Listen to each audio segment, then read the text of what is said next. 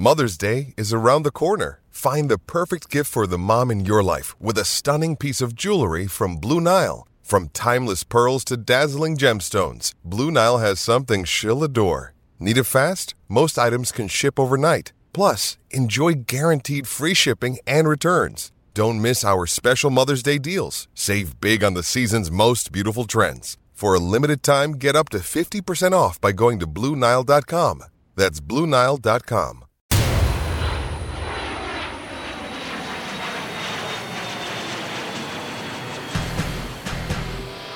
Welcome to Flight Deck, an inside look at the New York Jets. I'm your host, Rich Cimini. I cover the Jets for ESPN. The free fall continues, a 23-6 loss in Seattle, which in some ways was the worst of all the 5 losses because the Jets had a second chance. They had a new lease on their playoff lives, and they still go out and lay an egg in Seattle. First play of the game, they give up a 60-yard run.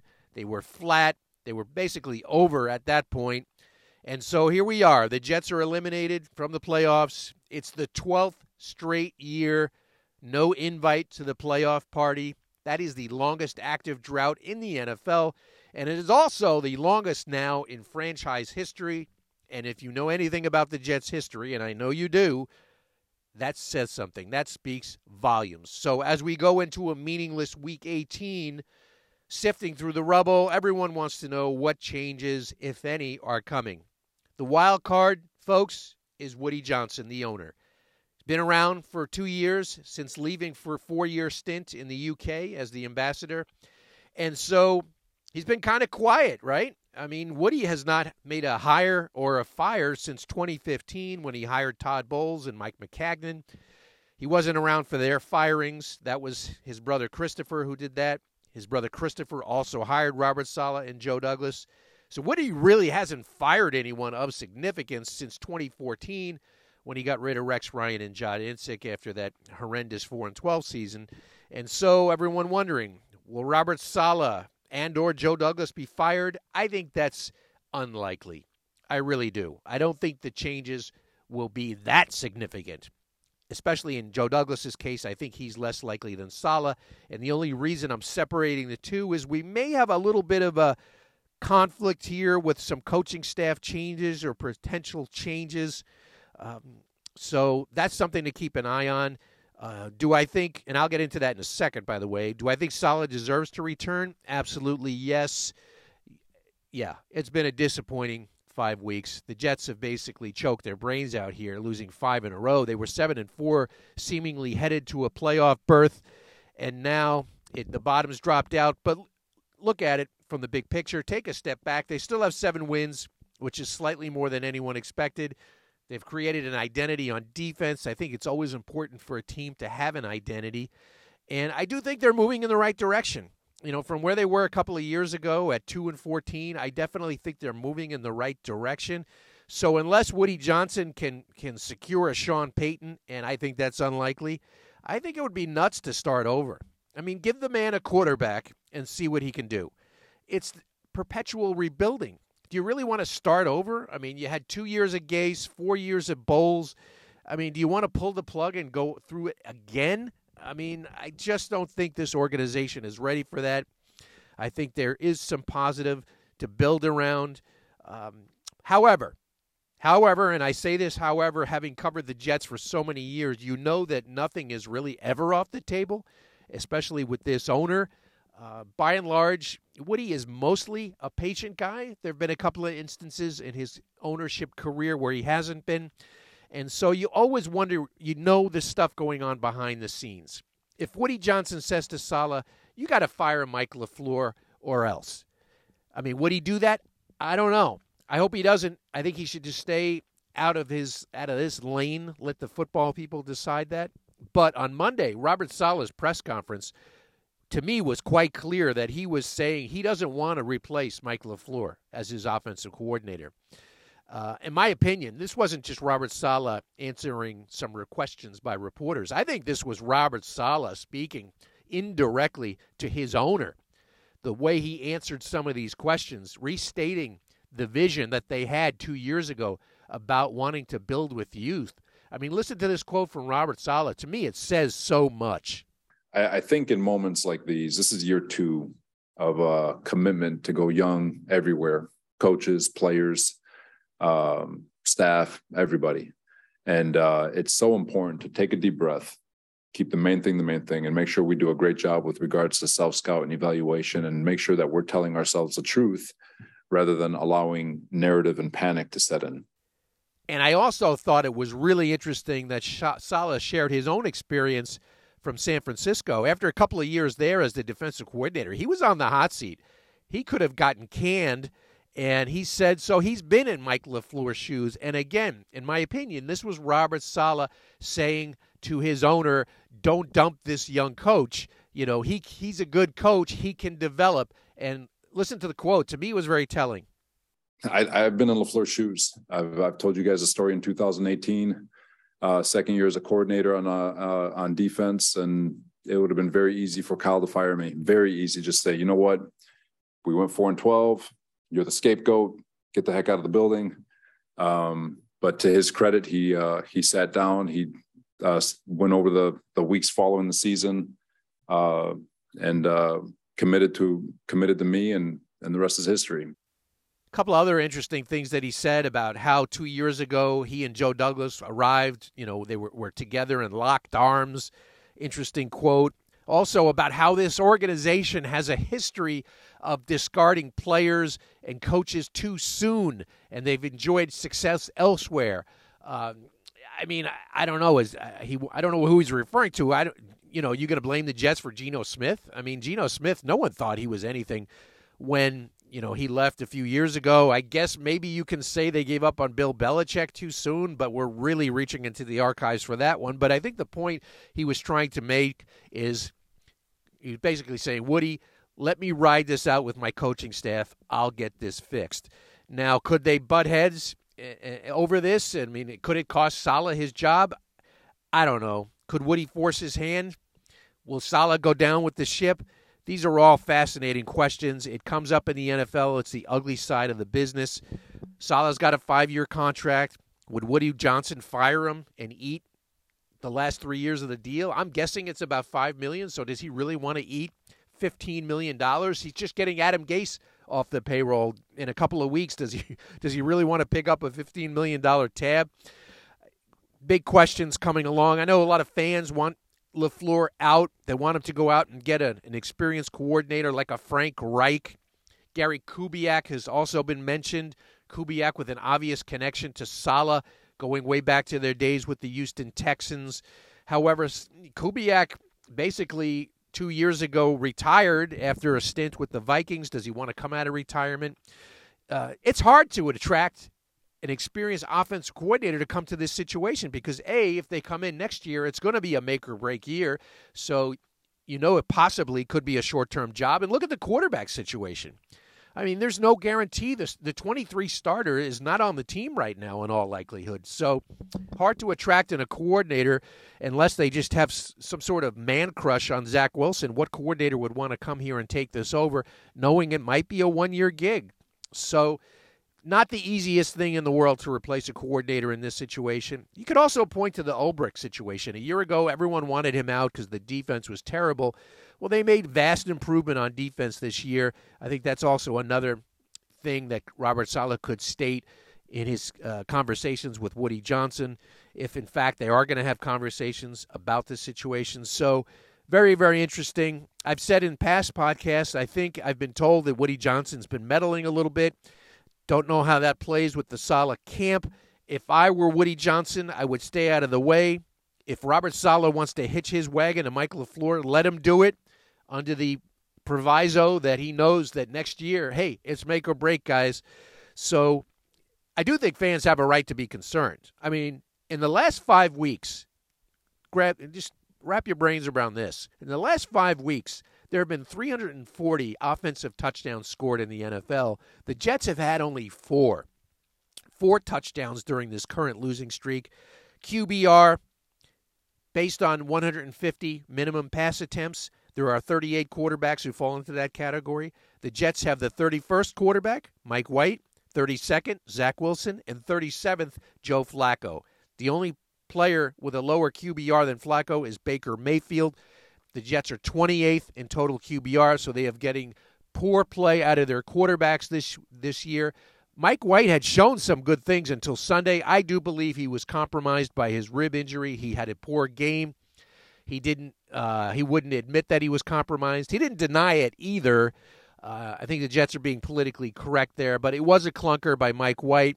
I think it was, like I said, when he's healthy and out there, I think the offense performs at a level that could be considered average in the NFL. So Mike LaFleur is capable of leading a functional offense when he's got a functional quarterback. When he doesn't, the offense goes in the tank. So these are questions that the Jets are going to have to evaluate. Like I said, I don't think the 23 starter is on this team. I think Jimmy Garoppolo, who will be a free agent, and Derek Carr are definite possibilities for the Jets. Carr is a better player. He's more durable by a lot. He started like 90-something games. But there's compensation involved. Chances are you will have to trade for him. So you're looking at a premium draft pick, maybe a 2, maybe a 1. With Jimmy Garoppolo, he'll be unrestricted. So it's just a contract. It's just money. Those are things the Jets are going to have to weigh. There have been conflicting reports on Zach Wilson's future. Fox Sports saying they're going to move on. NFL Network saying they're not going to shop him. I think everything's on the table. And I don't buy for a second that the Jets are not going to shop him. That's word games. That's semantics. They said the same thing about Sam Darnold. Oh, we're not going to shop Sam, but they trade him anyway because we, quote, got an offer we couldn't refuse. So I do believe in my heart that Zach Wilson will not be the opening day starter in 23. However, I think there probably is a scenario where he can return as the backup. The guy making that decision is Joe Douglas, the guy who drafted him. He's not going to want to cut bait after 2 years. It would be embarrassing if they trade Zach Wilson for something like a 5th-round pick, and after using the 2nd pick on the draft on him, talk about getting pennies on the dollar. That would be pennies on the dollar for sure. So we've got a big quarterback decision coming up. We've got maybe some storm clouds brewing over potential staff changes. We've seen this movie before, folks. Over and over again, the regime changes, the storylines remain the same. When will it ever stop?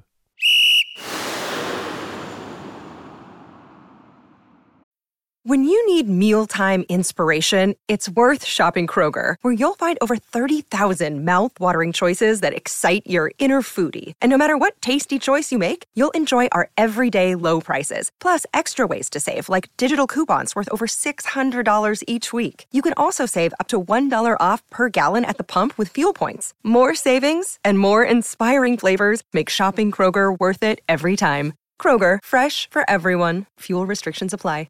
Another day is here, and you're ready for it. What to wear? Check. Breakfast, lunch, and dinner? Check. Planning for what's next and how to save for it? That's where Bank of America can help. For your financial to-dos, Bank of America has experts ready to help get you closer to your goals. Get started at one of our local financial centers or 24/7 in our mobile banking app. Find a location near you at bankofamerica.com/talktous. What would you like the power to do?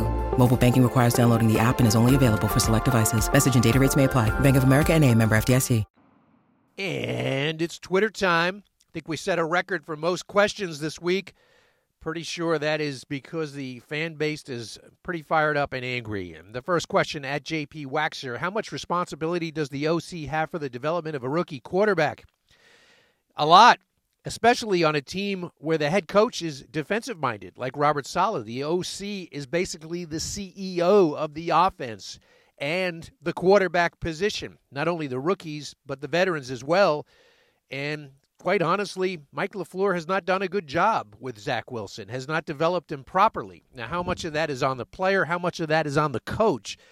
That's for the Jets to eventually figure out. You also raised the question about adjusting the scheme to fit the player. I don't think the Jets have done that. They have tried to fit the player into the scheme. Now, when they drafted him, they thought he was the ideal fit for this West Coast Shanahan-style offense. That does not appear to be the case. He struggles to play within the structure of the offense. It's a timing and rhythm-based offense, and Wilson is anything but a timing and rhythm passer. He likes to go off schedule, off script, outside the pocket, and create. He's just not that kind of quarterback to be within structure, within the pocket.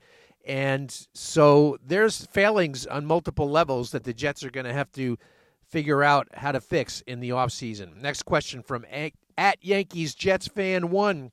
I have no stats to back this up, but it seems like the Jets defense never gets a 3-and-out. Where do they rank in the NFL in 3-and-outs? Of course, I have the stats.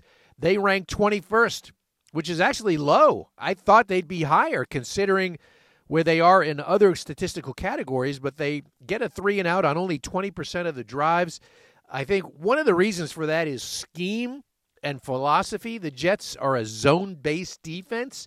Essentially, if you want to call it bend but don't break, that does not lend itself to a lot of 3-and-outs. The idea is to limit explosive plays and, in turn, limit scoring. And they've done a good job with that, but obviously 3-and-out, not one of their fortes. Next one from at Double Eagle 1907. This is a forest versus the trees analysis on the 21 draft. If Zach Wilson was so good, how come he wasn't the starter at BYU in 2019? He also raises some questions about the level of competition he faced. In 2019, Zach Wilson started only 9 games, but it was he had a hand injury on his right hand, his throwing hand, that required surgery, so he missed a bunch of games. Zach Wilson was essentially, except for very early in his freshman year, he was the starter at BYU. However, he was in an open competition going into his final year in 2020. He obviously won that job, and he had a ridiculously good and productive year after that. However, as you allude to, it came against really soft competition. It was a COVID year. BYU had to put together a schedule. They didn't face any Power 5 opponents, and Wilson feasted on bad competition, and I think that was a factor in perhaps why he's struggling right now. And the Jets did not see that as a factor. Obviously, they went ahead and drafted him anyway. We talked about it ad nauseum before the draft. Steve Simon says, why the heck was Zach Wilson sitting on the sideline, not holding an iPad, not engaging with other quarterbacks? Seems like he's checked out, not dialed in to getting better. Well, that's a tricky one, Steve, because he was like the 4th quarterback in this game. He was inactive. So there really was no responsibility on the sideline except maybe to cheer on their teammates. So I'm not sure how much you expected him to do. Did he look checked out? Yeah, he obviously did look checked out. Could he have been in, the huddles and helping and so forth? Yeah, I suppose he could have, but in that he probably just wanted to stay out of the way as well. So you have the backup quarterback who is dealing most closely with the starter in situations like that. So yeah, it's a bad optic, but I think there are reasons behind it. And the next question from at Yeselson, Rich, the Jets might cut some high-priced veterans who haven't been as good as hoped. Who of them makes the most sense to keep, if any, out of Davis? Mentions Mims, Moore, Lawson, Tomlinson, Berrios. Well, I think Corey Davis will be released. He's got an $11.2 million cap charge next year. Obviously, he has not lived up to that. Carl Lawson has a $15.3 million cap charge, which is a lot. He's got 7 sacks. He's having an okay year. I think that will be a tougher question for the Jets. It could go either way. Laken Tomlinson is not going anywhere. His cap number is over $17 million. If they cut him, even with a post-June 1 designation, they will still get $14 million in dead money on their cap, so they'd only save $3 million.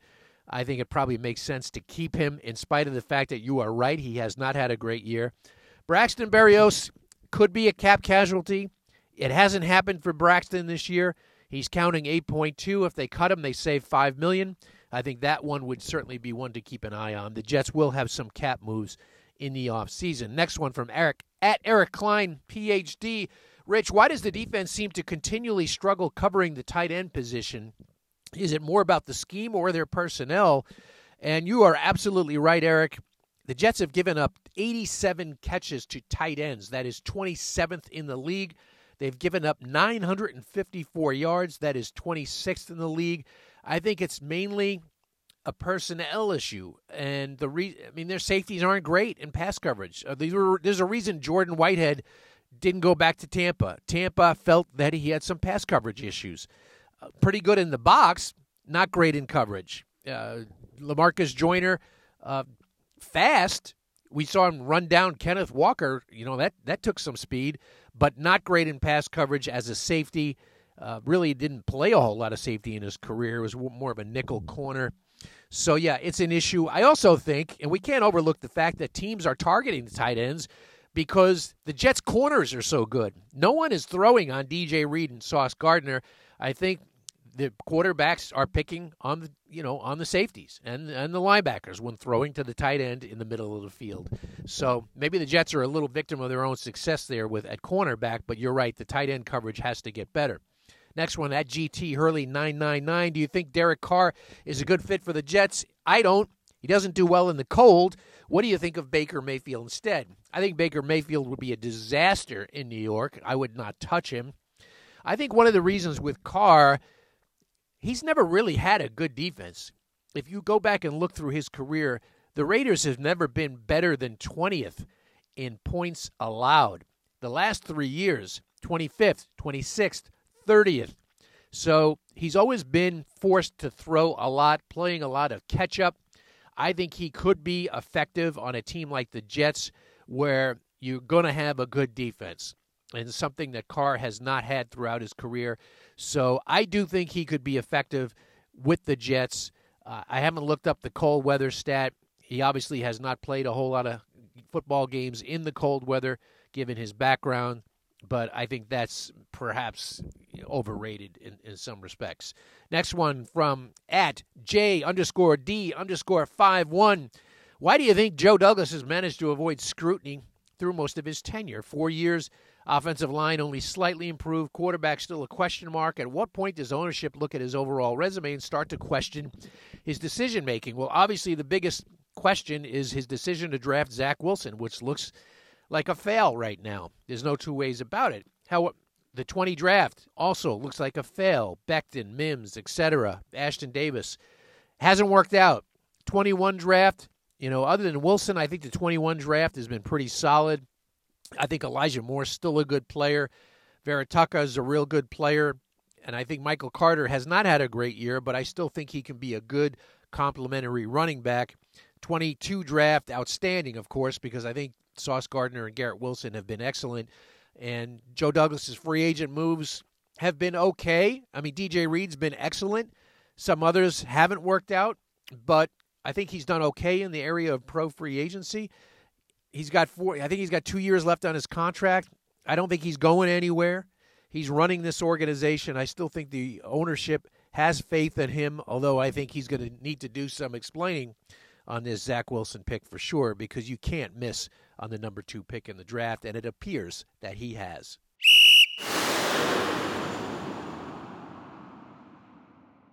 And the Jets wrap up the 2022 season in Miami, Sunday, 1 p.m. kickoff. So much for flexing. There was some thought that could be the Sunday night game or even Saturday night, but the Jets, they basically eliminated that possibility because now it is meaningless for them. Miami still has a chance to get in the playoffs. This kind of reminds me of the 2013 and 14 endings, both seasons ending in Miami. And prior to each of those games, there were questions swirling around the coaching staff. And in 2013, the Jets played a great game and saved Rex Ryan's job. There was some thought that John Idzik would fire him. They win the game. They're celebrating in the locker room. Everything appeared great in the Jet universe. Woody Johnson comes out. Rex is back. Got a contract extension, although we found out weeks later it wasn't nearly as much as he was hoping for. And I think he considered walking away at that point, but he didn't. He came back in 2014, which was a total disaster. They ended the season again in Miami, beat Miami, but only a 4-12 record. Rex could not survive it. Idzik did not survive it. Woody fired them both. As we noted earlier, those are the last 2 firings he's made as the Jets owner. And I remember it because I was racing to the stadium. I take a wrong turn.